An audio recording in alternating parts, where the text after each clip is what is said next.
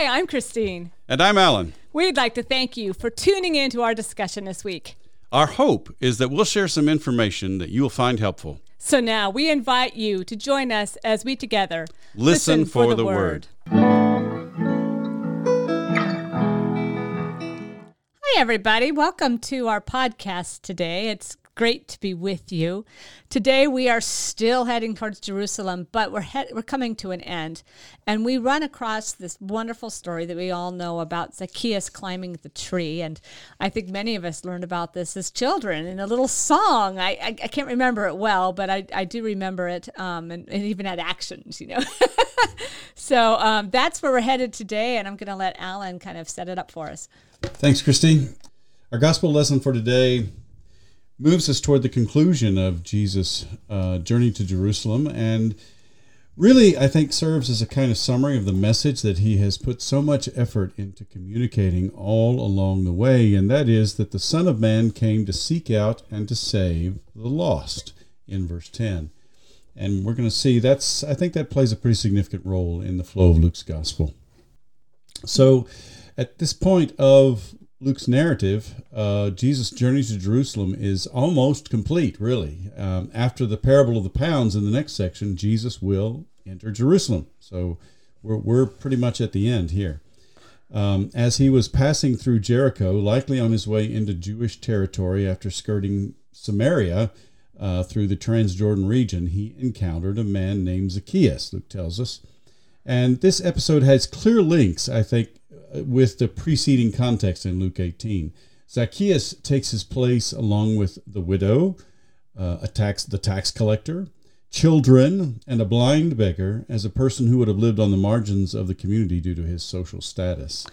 It reminds me here because we obviously looked at the parables of the widow and the tax collector, but we did not, the children and the blind beggar were not in the lectionary. And I think that's probably because they're found like in other gospels like Matthew. That's probably why. Okay. So we're told that this man, Zacchaeus, was not only a tax collector, but that he was a chief tax collector and that he was rich in verse 2. And the Greek word here, architelones, is not found anywhere else in all of Greek literature. That is fascinating. So this is not just Bible. This is like all Greek literature. Right. So it's like he made up a new word. I would say so. I mean, I would say Luke probably coined this term, and it's kind of based on some other words that are commonly used. So, for example, in the Septuagint, there's a word archistrategos, which is for like a chief commander. There's the word archisunagogos, which is found in the New Testament, which is the ruler of a synagogue. We find the word architriklinos for head waiter or head butler in the wedding of Cana. And so I think probably what happened was that Luke coined this phrase based on those other similar words, using arche, meaning ruler or chief, along with the word telones. Interesting. So how does that translate? That is... Well, given the fact that the compound is arche, which is Greek for ruler, we might opt for a tax ruler here, or a tax chief, or a tax supervisor. Some English versions use. The idea is that he was a tax collector who had others working under him. And in this time, there were three main taxes collected in Judea: a land tax, a head tax, which basically everybody paid per year, and then customs and toll taxes, which were based on transit, basically, and trade. And the right to collect taxes, especially the customs and toll taxes, went to the highest bidder, basically.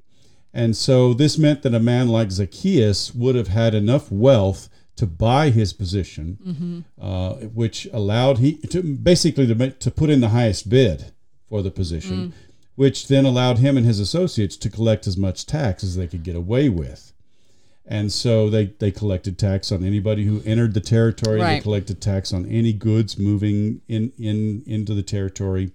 And the whole system was ready-made for fraud and contributed to the fact that tax collectors, or perhaps we should say here, toll collectors, right, were so despised. Well, obviously, right. You're going to come in, and these people are going to demand huge amounts, and I assume they're giving some of this back to perhaps the Roman government. Well, he's already paid. I mean, the government, whatever government official has already gotten paid. So he's already paid. So now he's collecting. collecting back. Okay. Yeah. So he's paid that. So now he's just going to gather enough to make up what he had plus a profit. And the primary way in which toll collectors could pad their pockets was by how they evaluated the goods that were transported. Of course, right. And that's a well-known, shall we say, problem of the ancient world, right? They would find all kinds of ways to enhance taxes. Cheat the person, enhance the taxes. Exactly. Right. Yeah. So, because of all of this, the general assumption among the crowd of people would have been that the wealth of a man like Zacchaeus was based on an elaborate scheme to cheat his own people out of as much money as he could get out of them. So, he was very much despised and looked down upon. So what's really interesting is this guy who is really, really despised and really the opposite of what someone of piety and really of caring for others is. He's actually interested in Jesus, which is fascinating. Yeah, at least according to the stereotype, right? That the toll collectors should not have been interested, but despite that negative image, and this is something we see. This is common in Luke's gospel. Toll collectors do have an interest in Jesus. They're among those who respond positively to Jesus in Luke's gospel. And so Luke tells us that he was trying to see who Jesus was, but on account of the crowd he could not, because he was short in stature. So he ran ahead and climbed a sycamore tree to see him, because Jesus was going to pass that way, in verses 3 and 4. And so the fact that he was seeking, the word is seeking, not trying. Right. It's the same word that we find in Luke 19:10, where Jesus says that his mission is to seek and to save the lost. So Zacchaeus is seeking Jesus, right? But Jesus is seeking him, in effect, right? But just the very fact that he was willing to climb a tree in order to see Jesus indicates how eager he was to see him and how interested he was. Because for someone in his position to climb a tree would have been looked down upon by the crowd and would have likely subjected Zacchaeus to ridicule. But Zacchaeus was seeking Jesus. Yeah. And so he that was his goal, and he didn't care about what people thought. Right. Interesting. Okay. So a couple things struck me too about this seeking. Just was this mere stature. I mean, maybe that's just part of the story, but is there some significance that he's a short? I mean, that seems like an unnecessary part of the story in some ways, that he just could climb a tree to see him, but he adds this short in stature. Well, it seems like it's meant to explain why he couldn't see Jesus. Yeah. That may or may not have been the case, as we'll see later on. I mean, there is this kind of implication in this section of Luke's travel narrative that there are people who are actively standing in the way of those who are seeking Jesus. Yeah, that's true. Okay. And so, there may have been some of that going on here as well. So, moving on, how does Jesus respond? I mean, I think you've pointed out in at least the notes I'm looking at some kind of interesting wordplay here. Yeah, so Luke emphasizes that Zacchaeus was trying to see Jesus by the repetition of sight-related words throughout the episode. In the beginning of verse 3, he was trying to see who Jesus was. And then in verse 4, so he ran ahead and climbed a sycamore tree to see him.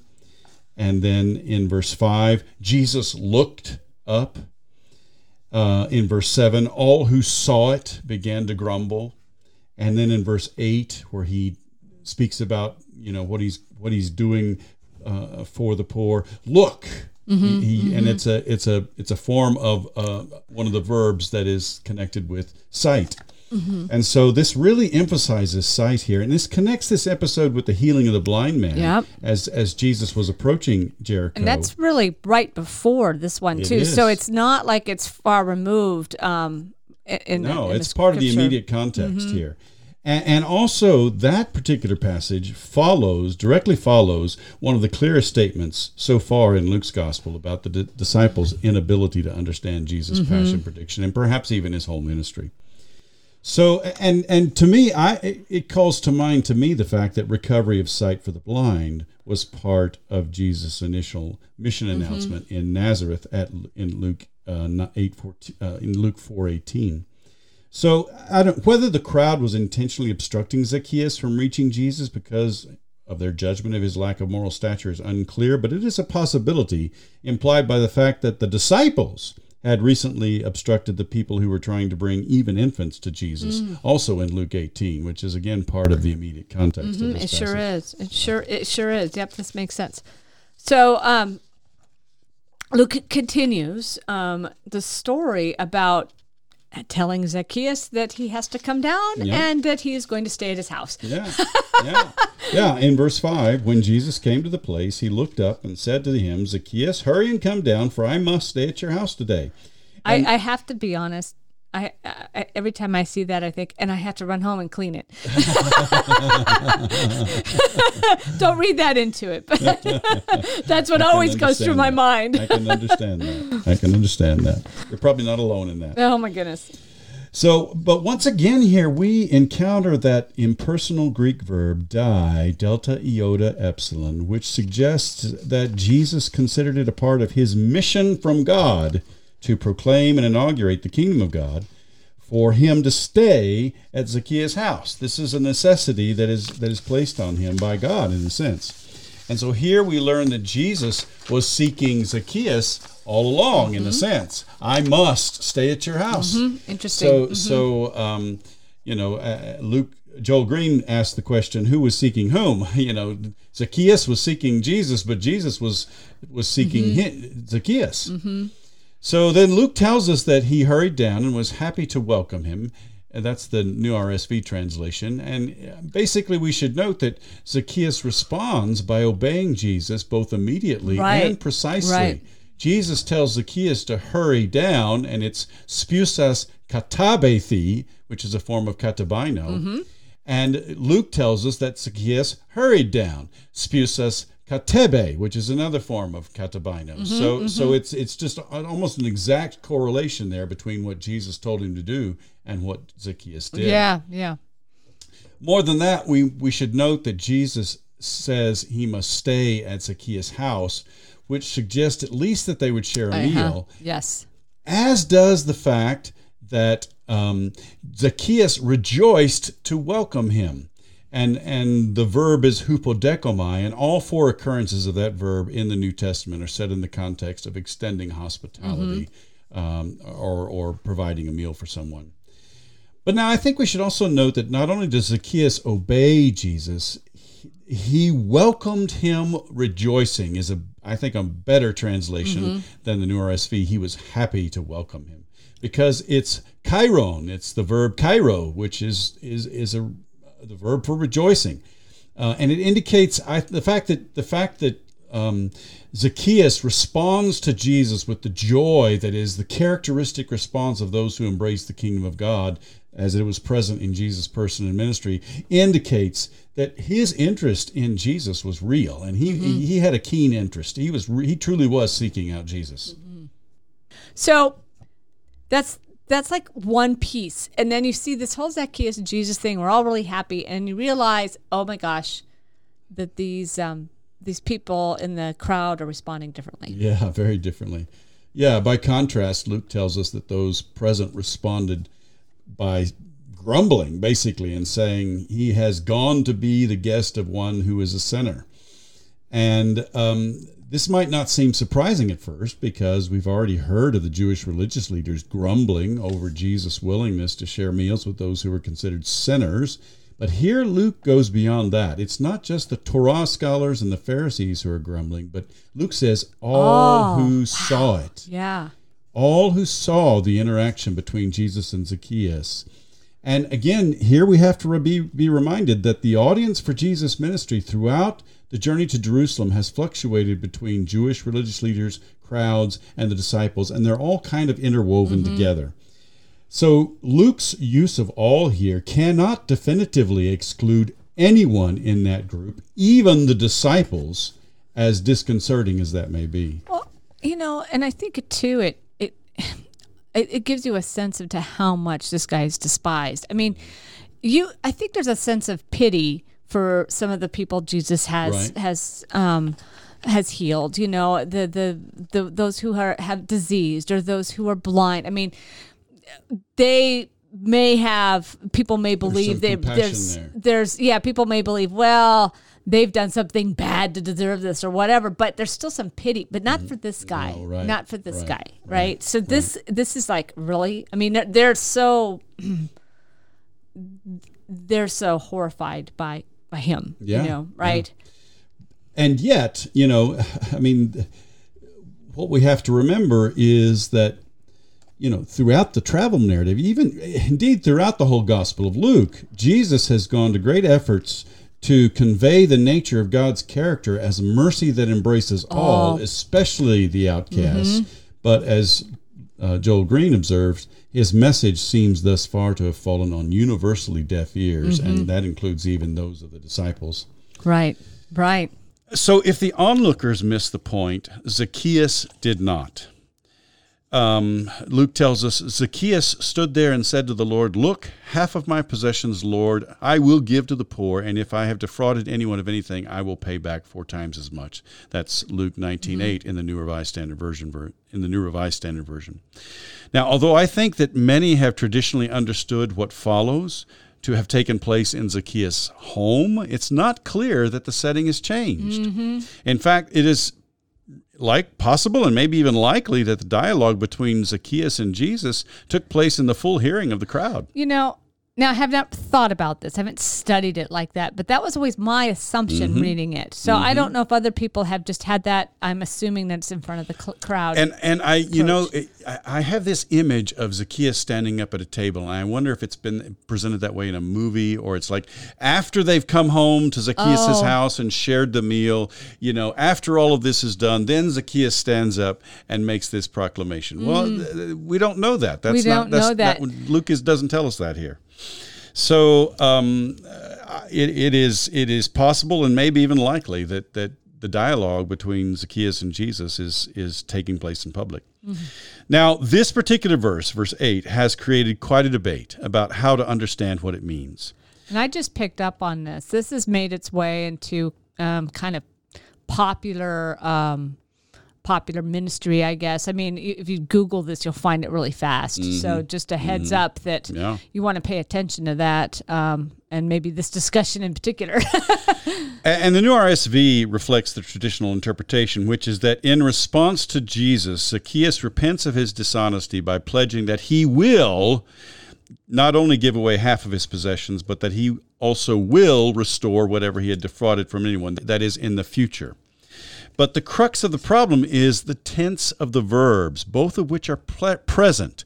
Didomi, I will give, or I give, and apodidomi, I give back. And while it is possible to translate the verse as the New RSV does, I will give to the poor and I will pay back, and this is a translation that many others use, there are also many who argue that the nuance of the present tense is not futuristic, but iterative, indicating that this was his customary practice. And this is actually an interpretation that originated in the 19th century with Frédéric Godet, who is a French New Testament scholar. And other notable proponents include A.T. Robertson, who probably wrote the most significant American Greek grammar of the New Testament in 1914. And Joseph Fitzmyer in his foundational commentary in 1979, and Joel Green in his more recent Gospel of Luke commentary.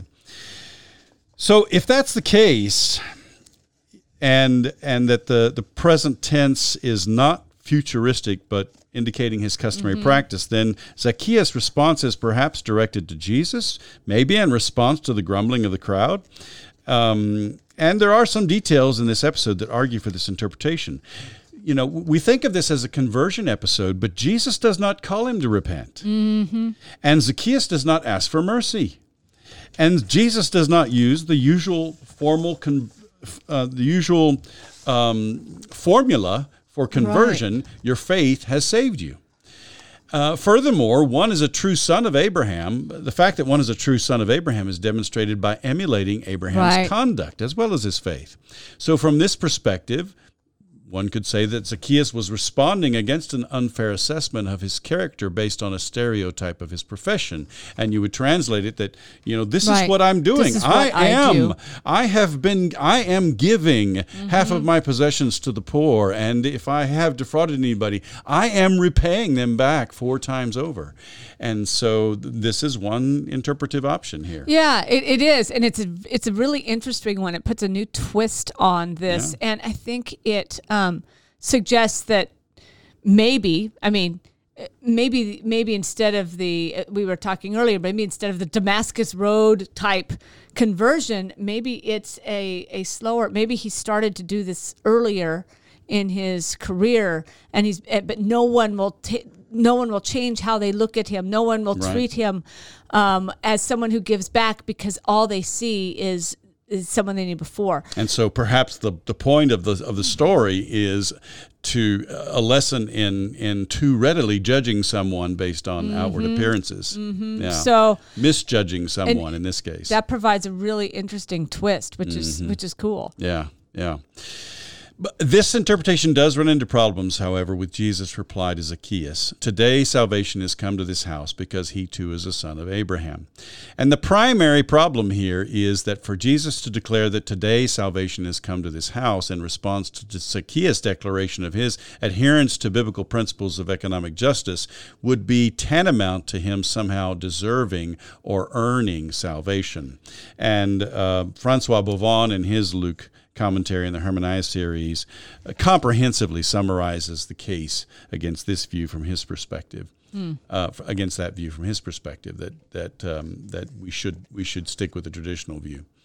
A further question, I think, would be to ask how Zacchaeus would have become so wealthy if the kind of generosity indicated by his statement in Luke 19:8 reflects the pattern of his life, that this is something that he's been doing all along. How would he have become so wealthy? Right. Now, whether 19:8 indicates that Zacchaeus has been unfairly judged because he has made a genuine effort to practice biblical teachings regarding economic justice, and in fact was exceeding them when you look at what the Bible teaches about restitution for defrauding someone, he was exceeding that. The idea of paying restitution 4 times over, that was not the norm for most situations of restitution. And just as an interesting side note, the verb in the Greek for defraud is or extort is sykophanteo. Oh, there you go. Oh, interesting. We wouldn't want to link it with our current word sycophant, but it's it's an interesting. Whether it's that or whether the effect, whether we're talking about a story that is the effect of his experience of God's grace in the kingdom as expressed in the person of Jesus, so that has motivated him now to embrace this pattern of generosity, is unclear. And for that reason, I prefer the translation simply, I give half of my possessions to the poor, and if I have cheated anyone, I repay them 4 times as much. And that's the approach taken by the Geneva Bible, by the King James Version, by the American Standard Version, by the Revised Standard Version, and then more recently by the English Standard Version and the Common English Bible. And in a situation like this where you have 2 very different interpretations, I really prefer a translation that leaves it open to the reader. And, I know that some translations, their various translation strategy is to make it clear what the meaning is. Right. I mean, I'm okay with translations that read in their interpretation in a situation like this, as long as they put a footnote and indicate that there is an alternative translation here that's possible. Right. So anyway, I think it's important to leave the interpretation open. Mm-hmm. What is clear is that his salvation comes from the kingdom of God, as Jesus was proclaiming and inaugurating it in his ministry and message. That Jesus could say, today salvation has come to this house, was in response to Zacchaeus' eager and joyful welcome to Jesus, as demonstrated by extending him hospitality, by which he showed that he was embracing Jesus' mission and message regarding the kingdom of God. Yeah. It's very clear, regardless of this as well, just as you said, this is someone who's outcast in some way, shape, or form, that feels excluded from the kingdom. But he identifies with the kingdom. Exactly. Yeah. Exactly. Yeah. So it's still beautiful. Either translation, either approach has a really beautiful message, I think. Yes, indeed. Now, although the episode began with Zacchaeus seeking Jesus, we learn in the end that Jesus was the one who was all along seeking Zacchaeus, because the conclusion in verse 10, for the Son of Man came to seek out and to save the lost. And in a very real sense, I think this statement serves as a final summation of Jesus' mission that he has put such effort into conveying to his disciples, to the Jewish religious leaders, and to the crowds throughout the travel narrative that began in Luke 9:51, and indeed beginning with his mission statement that he announced in Luke 4:18. Right, it's beautiful. And while we're going to see later, while our reformers aren't as sophisticated in this, they're going to be asking some of these same questions. Yeah. So I think that's really cool. Yeah, that is very cool. Yeah. So Luke is basically bringing the journey to Jerusalem to a conclusion and using the story of Zacchaeus to emphasize one last time the proclamation of the good news to those who were outcast that he announced in Luke 4:18 at Nazareth. And here, that proclamation of the good news even included one who was a ruler and one who was rich. And I think what we need to see here is that Luke crafts a story that once and for all makes it clear that no one can judge a person's status before God based on anything outward. Zacchaeus is a Jewish man. He's a ruler in a gospel that proclaims that the exalted shall be humbled. He is wealthy in a gospel that consistently evaluates wealth in a negative way. He is a tax collector, and perhaps even worse, a toll collector who could have been notorious simply because of his occupation. He is a sinner in the eyes of all who saw the interaction between Jesus and Zacchaeus, perhaps even including the disciples. And, I think while it is true that in Luke's gospel, we've already seen so many times that Jesus has demonstrated his resolve to seek out all who are excluded from salvation for any reason. Here he pulls out all the stops with Zacchaeus. Zacchaeus is one who would have been a total outlier among the outcasts, right? Because as we've said before, as you mentioned, there may have been some of these others who have been looked down upon or may have been socially ostracized for various reasons, and maybe some of the others would have elicited compassion from someone. Zacchaeus, because of who he was a total outlier among the outcasts. He was the most despised among the despised. He was the most outcast among the outcasts. And Luke chooses this man to conclude sort of the message of Jesus in his gospel, that God's mercy and God's kingdom includes all who are excluded for any reason whatsoever. And so basically here we have Luke pulling out all the stops in demonstrating God's determination to save all who are lost. Yeah, awesome. Thank you. Thank you.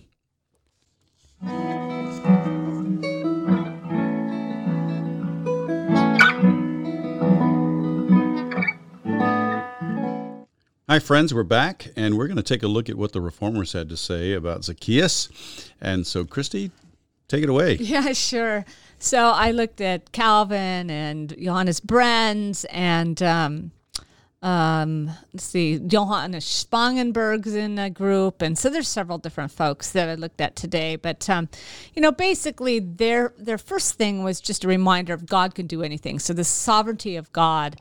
And that we should not be putting restrictions on what God can do. And I think for reformers, that is an important concept, even though we kind of take it for granted today, because there seem to be an idea of restrictions about who could be saved and whose sins had gotten so bad that they had no chance of redemption and these kinds of things. And I think there was this it's kind of a criticism at the Roman Catholic tradition there, but this freedom of God to act as God wants to act. I would say that's still a problem among a lot of people who have grown up with the idea that you have to do X in order to go to heaven when you die. Exactly. And so the emphasis here is that God's impact, God's reach can affect anyone, that true faith is something of the heart and can be ignited in anyone, even the rich. So while Jesus says it is harder for the rich, it is not impossible that God's penetrating love can slice even through the worst of behaviors. Well, and that is actually that passage is actually part of the immediate context for this passage as well, because it's a part of the context in Luke 18 that we jumped over. That. Yeah, exactly. Yeah. So. The first thing that they kind of were focusing on was the character of Zacchaeus, and they kind of wanted to figure out who he was. Who is this man that had to see Jesus, and how could he, who a tax collector and therefore one of the most despised people, be upheld in Scripture, and why? And I want to add that they recognize he's not just a tax collector. They recognize this word that Alan's been talked about. And Brenz actually believes that Zacchaeus was a person who believed he was so wicked that would he be eternally punished for it. I mean, just this idea. Calvin goes so far as to identify him as not just a sinner, but a man of a, quote, disgraceful and infamous life. Wow. That there was no hope left for him. Wow. But when he heard of Jesus who could forgive him, he was overcome with the need to see him. Wow. For a rich man, says Brenz and Calvin, his behavior in climbing a tree would be unbecoming and people would laugh at him. So here's this guy, he's despised, but he's rich, but then he's also just behaves completely out of character in climbing the tree. So the things that Alan acknowledged, they are also aware of with his character. And it sounds like that they're presenting Zacchaeus as someone who's sort of hitting bottom in his spiritual life, and he realizes that Jesus is his only hope or something like that. Yeah, maybe.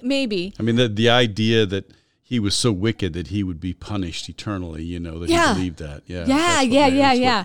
Now, interestingly enough, one of the other ones in my collection, a Puritan leader, and so you always have to put a different hat on when you see Puritan leader a little bit, and in this case, you're pushing out another generation on the Reformation as well. So you're starting to get more rigid confessionalization, and you're also starting to see the beginnings of the Pietist movement. So you've got a couple things that go on here. But he noted that Jesus was able to see Zacchaeus' heart, not just his actions.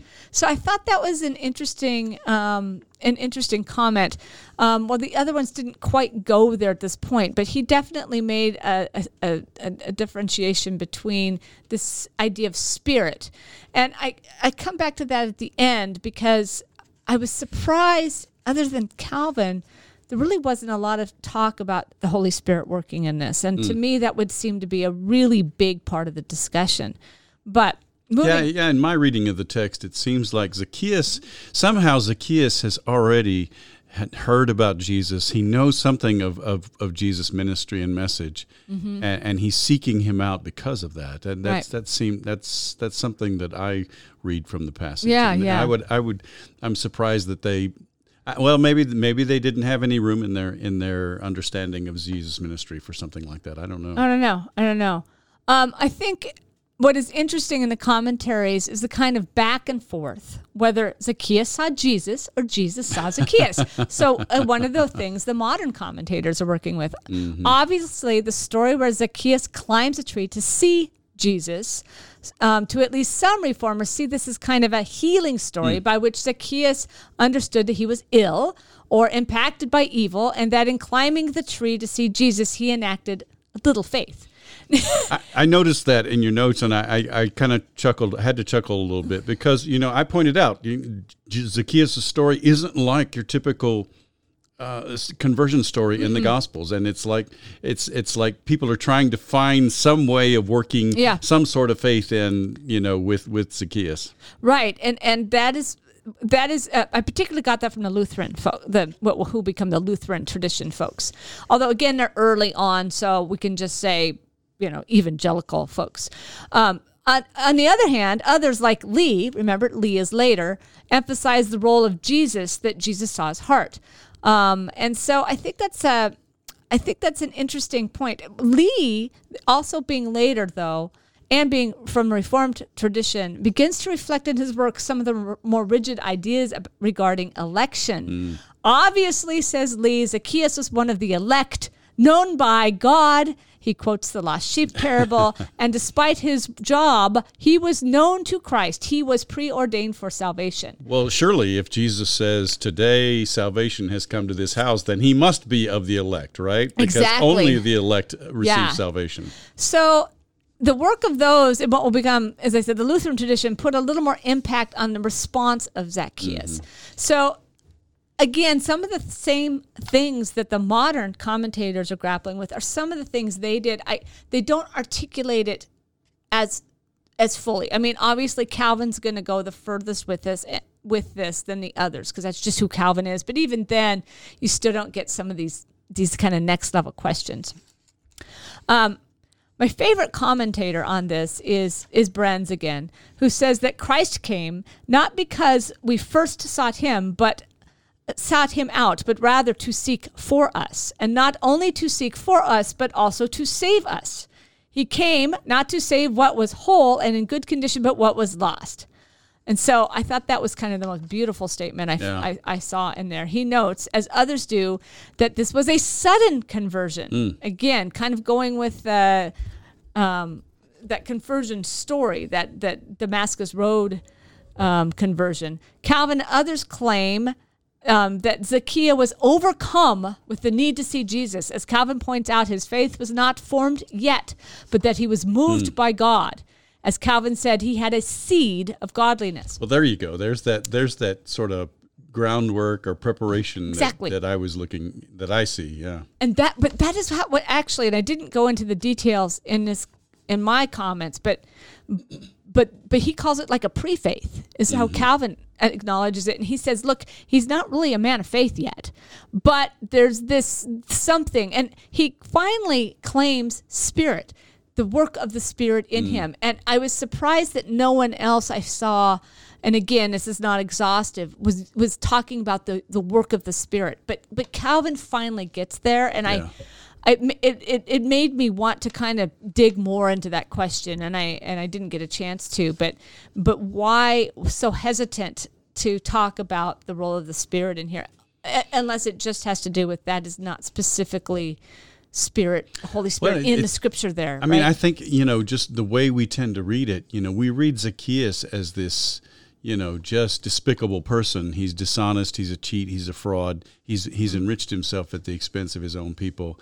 And he cares nothing about God. He cares nothing about anything. Right. We almost see it as this is a curiosity thing. Zacchaeus is curious because he wants to see Jesus. Well, that's he's true. heard about Jesus and he's curious about Jesus. But I must say, in my reading of the text and my preparation, it just really came across that there's something more going on. There's something Zacchaeus. more. Yeah. Well, and that's definitely what these folks thought. So, but I agree. Some people do see it that other way, right? Another point Calvin makes, which was really interesting, is that the action of Christ should be a lesson to ministers. As Zacchaeus was hated by the crowds, he was in a despised profession, but that Christ was not deterred by the crowd, that the salvation of this man took precedence over the pressure of the crowd. I actually took a look at Calvin's commentary, and I saw that part, and I like that. I do too. That Jesus saw Zacchaeus, even though the others did not or would not. And that really struck a chord with me. And how often, it reminds me of Jesus not just wanting to hang out with the cool kids, which we've seen before, and yet It's just another part of that depth of Jesus, not he sees the people that other people that overlook. don't see. Exactly. One of the other themes in this commentary is the action of Zacchaeus to give to the poor. Calvin makes it clear that the action itself does not gain merit with God. It is instead a response to his inner conversion. Quote, "It all begins in the heart, but at the same time, our repentance is attested by our works." Unquote. Calvin actually claims that Zacchaeus, in giving so fully of himself, has become a shepherd, not just a lost sheep. Yeah. And so in the end of this section, Calvin reemphasizes that Zacchaeus is not saved because of his good works, but because his conversion was a sure pledge of his divine adoption. Well, it sounds like, that kind of settles the question as to whether or not Zacchaeus was already giving away his wealth generously. It doesn't sound, it sounds like in Calvin's mind, as with the other reformers, this was a result of his encounter with Jesus. Yeah, absolutely. And that's how they read it.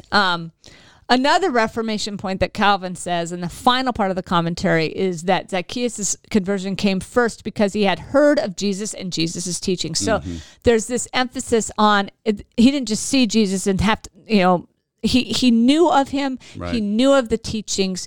He was hungry to be in his presence. Yeah. In other words, Calvin is making a case for the preaching of the word. Surely. Big Reformation mark. Big Calvin mark too. Yeah. And this conversion would not have happened on its own. And there are people out there that, especially in the Reformation, the full spiritualists who thought, the Holy Spirit will come and save me. And this says, no, you have to hear the word. You have to. So in Calvin's mind, that sort of the preparation, what has prepared Zacchaeus for this encounter with Jesus was that he had heard about Jesus' message before. Yeah, exactly. Yeah. Exactly. He heard about him. So, those are the main pieces there. There was actually, and I copied it over for Alan, a little detail of stuff that's more up his alley on one of the words being translated differently, and that Erasmus had taken a kind of a unique direction with it. But Erasmus apparently. So in the verse 9, wasn't it? Verse 9. So in the text it says, "Today salvation has come to this house," or perhaps household, "because he too is a son of Abraham." Now, house is oikios, is in the masculine, and autos is the word he. He too is a son of Abraham, is also masculine. But apparently, there's some question among some what autos was referring to, and Erasmus turns it into something feminine. Salvation has come to this house because it too is a daughter of Abraham. And it's kind of a strange interpretation. I'm not sure where he came by it, because there is house or household, oikos. There's also the word oikia for house or household, which is a feminine word. And if it had been that, then that might be that I might see that. But because the word that's used for household is masculine, I don't know where Erasmus got it. I mean, I think clearly the last part of verse 9, because he too is a son of Abraham, is referring to Zacchaeus, not necessarily his household. Right. Yeah. But Erasmus had this strange idea that somehow Zacchaeus' household was a daughter of Abraham. Yeah, and it's very strange. But I love digging into the minds. You feel like it kind of brings you into a different space. So I thought I wanted to mention it today because it's one of those glimpses we get of when you seek the reformers doing some of that. It's to watch them do some of the early Greek work, because most of the commentary we read doesn't have all that detail. Well, and I did check that out in the commentary, and he does cite the old translations, and the editors of my version of Calvin's commentary refer that to the Vulgate. Basically, Calvin's following the Vulgate, the Latin translation there. Yeah, exactly. Yeah. Well, that is what I have. So we'll be back. Christy. Thanks.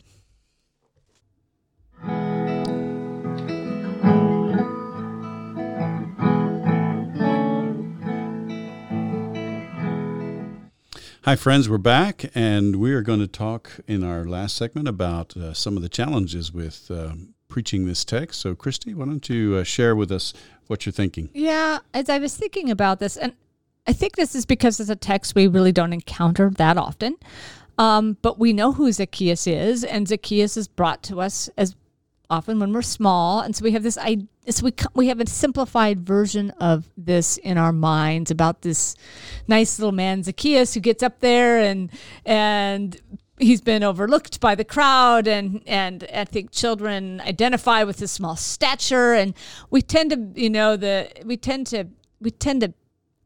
child size it, and Surely. I think it really it impacts us from our ability to kind of get into the depth of this in the way that we need to, that this is actually not a cute little man up in a tree, which is what we see in the little kids' Bibles, but rather somebody that is really despised. Mm-hmm. It's somebody that nobody wants to see, somebody that people don't want to be in their presence. I mean, this guy comes, these people walk the other way. I mean, because he takes their money.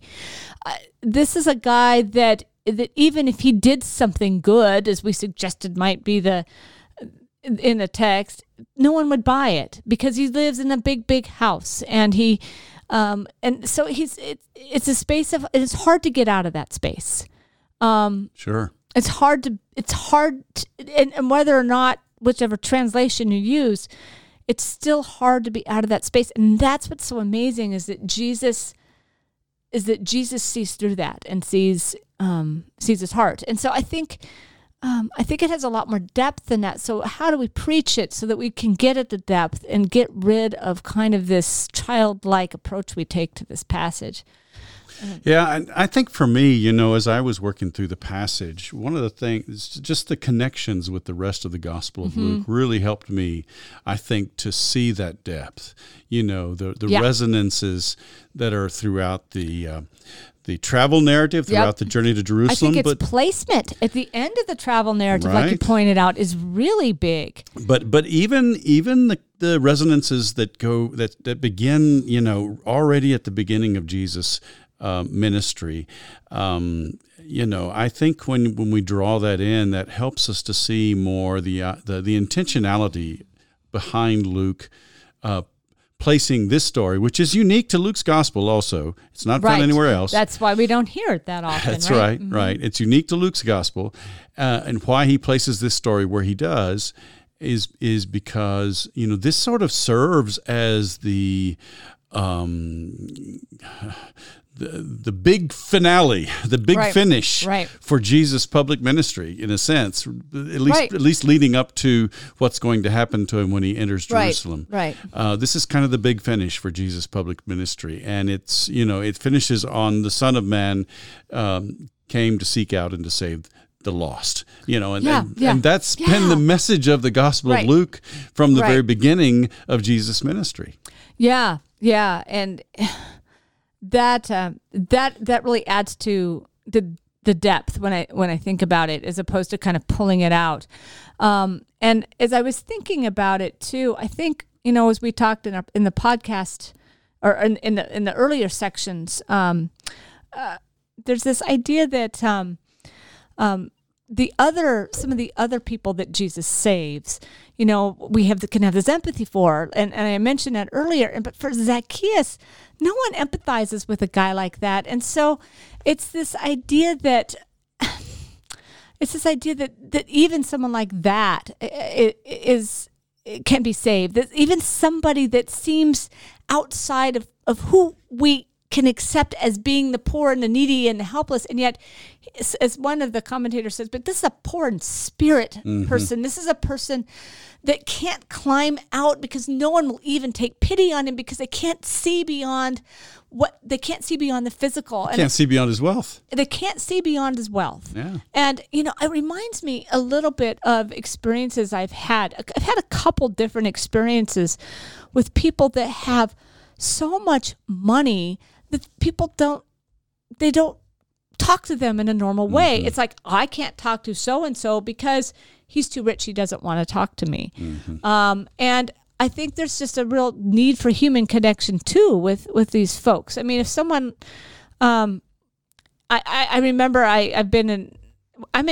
we're in a smaller area in Nebraska here, but we still have people that come in your doors that surprise you. There's still a lot of folks with a lot of wealth, and so I run into people over the years that are good friends with Warren Buffett, and yet people see them and their eyes get big, and then they don't talk to them. It's like they shun them.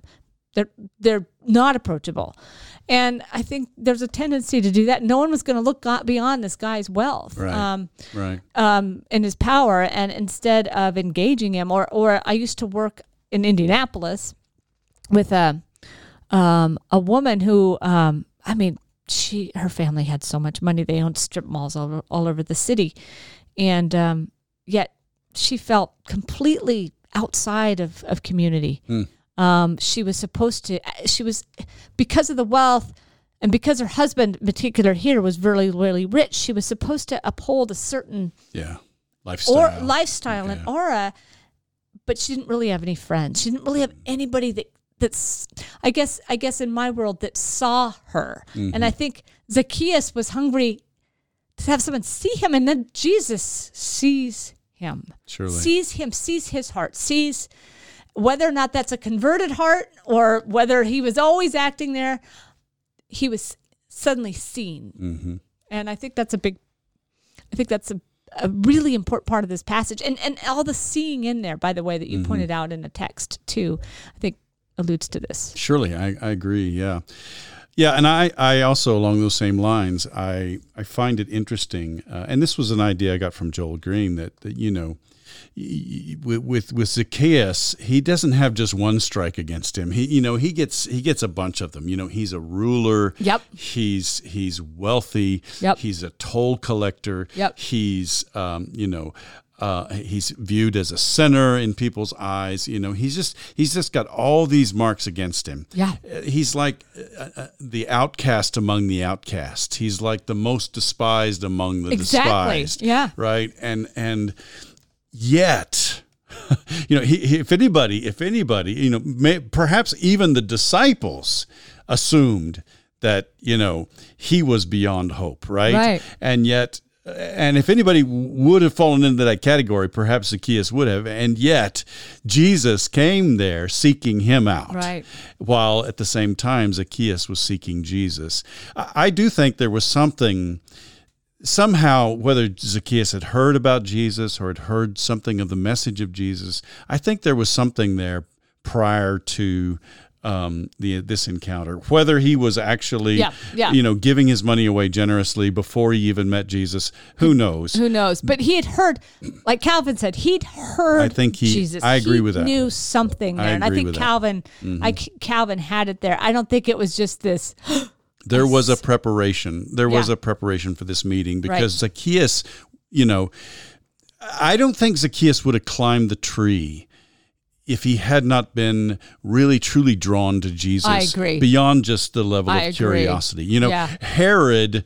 Not in his role. Herod was curious about Jesus, but Herod didn't. Tree. Herod didn't wait, and Herod waited until Jesus was arrested, and Pilate sent Jesus to Herod so that he could satisfy his curiosity. Herod would not have climbed a tree, right? Exactly. And you know, Zacchaeus, as this ruling tax collector, ruling toll collector, or whatever, you know, he would have occupied a fairly high status in his own world of those who were engaged in that kind of occupation. But just simply because of his wealth. Because of his wealth. But he is so drawn to Jesus that he throws all that aside and climbs a tree. Right. That was unheard of. Right, exactly. Yeah. So I think the comparison with Herod is instructive because there's no way Herod would have behaved that way. Exactly. Because there was nothing drawing him to Jesus. Well, as I said, when you have it in its childlike sense, it's always kind of, he climbed a tree, that's so nice, you know, and it really, it's a sweet little story. It's a sweet story, and it I think that I think that takes away from its meaning a lot in a way. I mean, while we do want kids to know these characters, you have to start to pull it out of that sense, and this one gets stuck there. It does. Well, and I think when you bring in this whole world view mindset that Jesus has been crafting throughout Luke's gospel about who God is and what God is about in the kingdom, this becomes then the grand finale of all of that. Yeah, it does. And I think if we can see it that way, we can maybe give it the proper attention that it deserves. I agree. Yeah. Thanks, Alan. Thank you.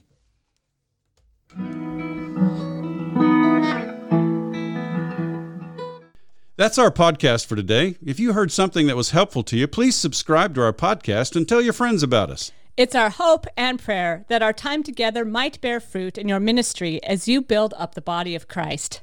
We hope you'll tune in next week. And in the meantime, let's keep serving each other as we together listen for the word.